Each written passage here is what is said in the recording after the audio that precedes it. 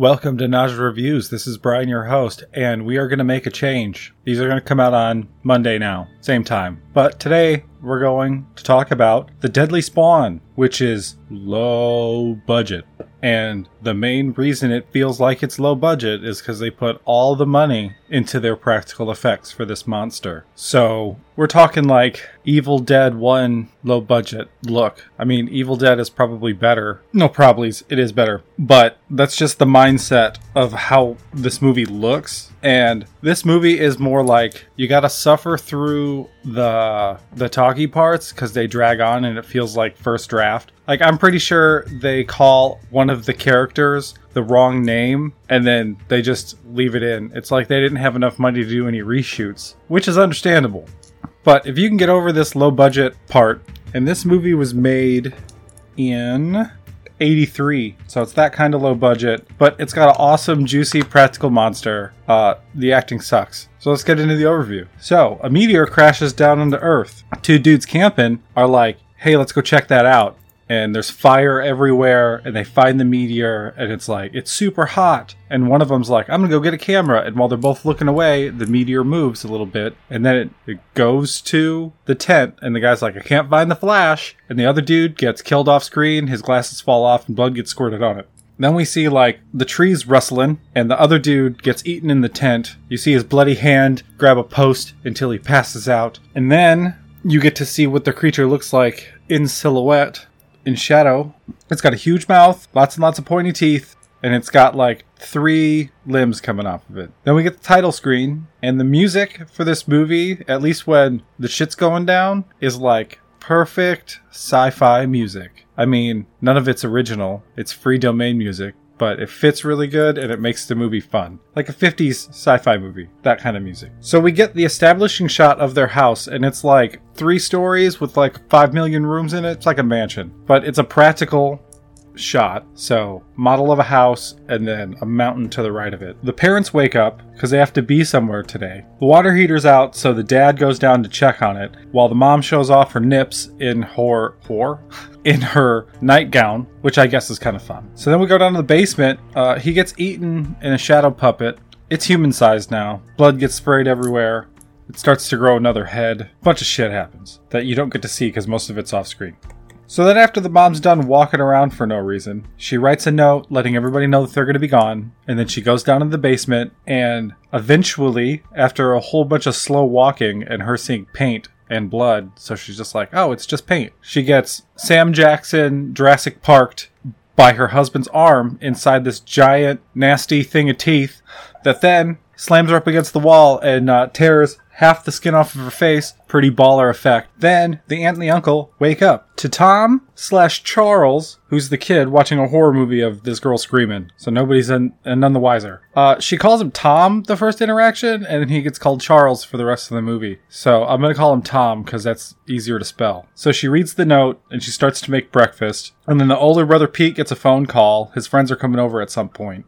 We learn that Tom makes scary costumes and tries to scare people. The uncle wants to analyze Tom. The aunt's going to a vegetarian lunch with Grandmama. And she puts a note when she leaves for the electrician to go down in the basement to fix the power. It's raining outside as well. It's a storm throughout this whole movie. Now we get to the session. Frankenstein's monster and it are some of the kids' favorite monsters. The uncle's pretty creepy, just in general. And then once the session's over, the uncle's like, I'm gonna take a nap. The electrician comes in, so Tom goes to scare him. But at this point, in the room with the uncle, things start moving. You get to see them squiggling underneath the rug, shit like that. In the basement, Tom goes to scare the electrician. And he sees all the blood, and he sees some babies, and then he sees a severed hand, and then we get the light flickers on, and we get a full frontal. It's got 3 heads, middle one's the biggest, it's 2 little nubby heads on the side, with all of the fangs. They have no other teeth, it's just a mouthful of stabby teeth, with like 2 long T-Rex arms. So, just, if you want a visual, It's like an uncircumcised dick mixed with Audrey 2 from Little Shop of Horrors, but with more teeth. That is the best way to describe it, in my opinion. And then Tom gets to see the little baby critters eating the electrician, and they're fucking everywhere. And the cool part is they all move. They might not all like run or squiggle, but like their mouths open up. It's cool. They spent a lot of time and money on it. I'm gonna keep saying it's cool, because it keeps being cool. He gets to see the severed head of his mom, and we get to see one like live action grow a head, so that's fun. The friends come over, Ellen and Frank. They found a dead one. It got electrocuted by power lines that fell. Frank's dumb. Ellen's kind of like smart but nice. And Pete is a pretentious douchebag. He's very annoying. He uses big words to be annoying instead of using big words because they need to be used. They debate what it might be for like an extended period of time, which is like neat because they bring up like scientific names. It's like the people that made this movie, just one of them was like really into biology in high school and college, that sort of thing. So they're like talking about tadpoles, talking about apodiums, they're talking about coelacanths, lamprey eels, all this shit, trying to figure out what the fuck this thing is. And then Ellen and Frank are like, it could be from outer space. And Pete's like, it's fucking impossible, you idiots. Stop. So Ellie wants to dissect it, and they show a buttload of the dissection, which is kind of slow, but if you're, it has layers. The practical effect has layers. They cared.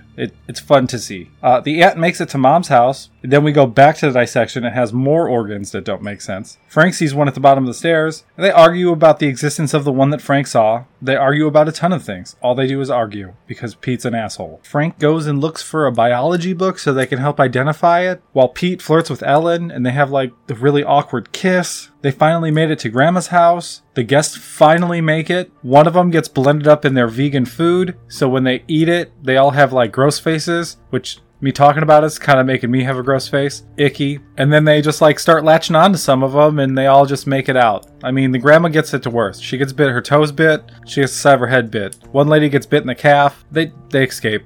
So now Pete and the friends are going to show the uncle. And they can't because his eyeballs have been eaten. There's a bunch of worms inside of him, eating their way out. And now they all start to like break into the room. They're everywhere. The big one scares them up into Tom's room. But then Tom distracts him with a radio. And then Kathy comes in. And then Kathy is like, what the fuck's going on here? And then it attacks, and she almost gets eaten. And then she has the best line in the whole fucking movie, where she's just like, what the fuck is that? And the way she says it with such conviction, it just makes sense. They want to go to Pete's room to get the phone, but when they go to do that, Ellen gets separated. Like she stays in Tom's room, and then the monster breaks the door down, and then Pete like comes back but can't do anything, and she gets her head bitten off while it like drops her body out of the window, because I don't see how this thing's throwing anybody out the window. So then he freaks out and goes out the window, and then he sees that the parrot's car is still there, and then he sees her dead body, and he just like is snapped. He's done. His brain's broken. Kathy and Frank are in the attic. Pete finally makes it into the attic, but then he's having this whole like, Ellen's not dead situation going on until the monster finally tries to break in. And by tries, I mean it breaks in. And Tom has like MacGyvered a monster head. Oh, by the way, Tom figured out that they hunt by sound when he went downstairs for an extended period of time, seeing his mom's skull being stripped of skin. He sees that too. I accidentally skipped over that part. But it was literally there to show us all of the monsters, or whatever the fuck they're called, eating people and traumatizing this boy while he learns that they hunt by sound. So he makes a monster head with explosive powder and electricity, and he shoves it in the fucking thing's mouth. And then it's a fun tug of war with the extension cord to get it plugged into the wall. He eventually like has to hit the ground to make enough sound for it to come closer, and it blows up. And then it's like the Night of the Living Dead, where everybody's cleaning up. They all have tasers. They're weak to electricity, so they all have tasers, and they're shocking all of them and picking them up. Aunt, whatever her name is, rolls back up and tries to talk to Pete, but he's catatonic. And then she goes over to Tom/Charles and talks. She never brings up her husband, ever. And then it's later that night, and they're doing a final, like, sweep, and they talk about how they never stop growing. And then you hear some growling, and then we go to our establishing shot at night this time, and then we watch the mountain crumble away as one is just, the head is where the mountain was. So it could, like, eat the house in one bite. And that's just the middle head, not the rest of its body. And then the movie ends.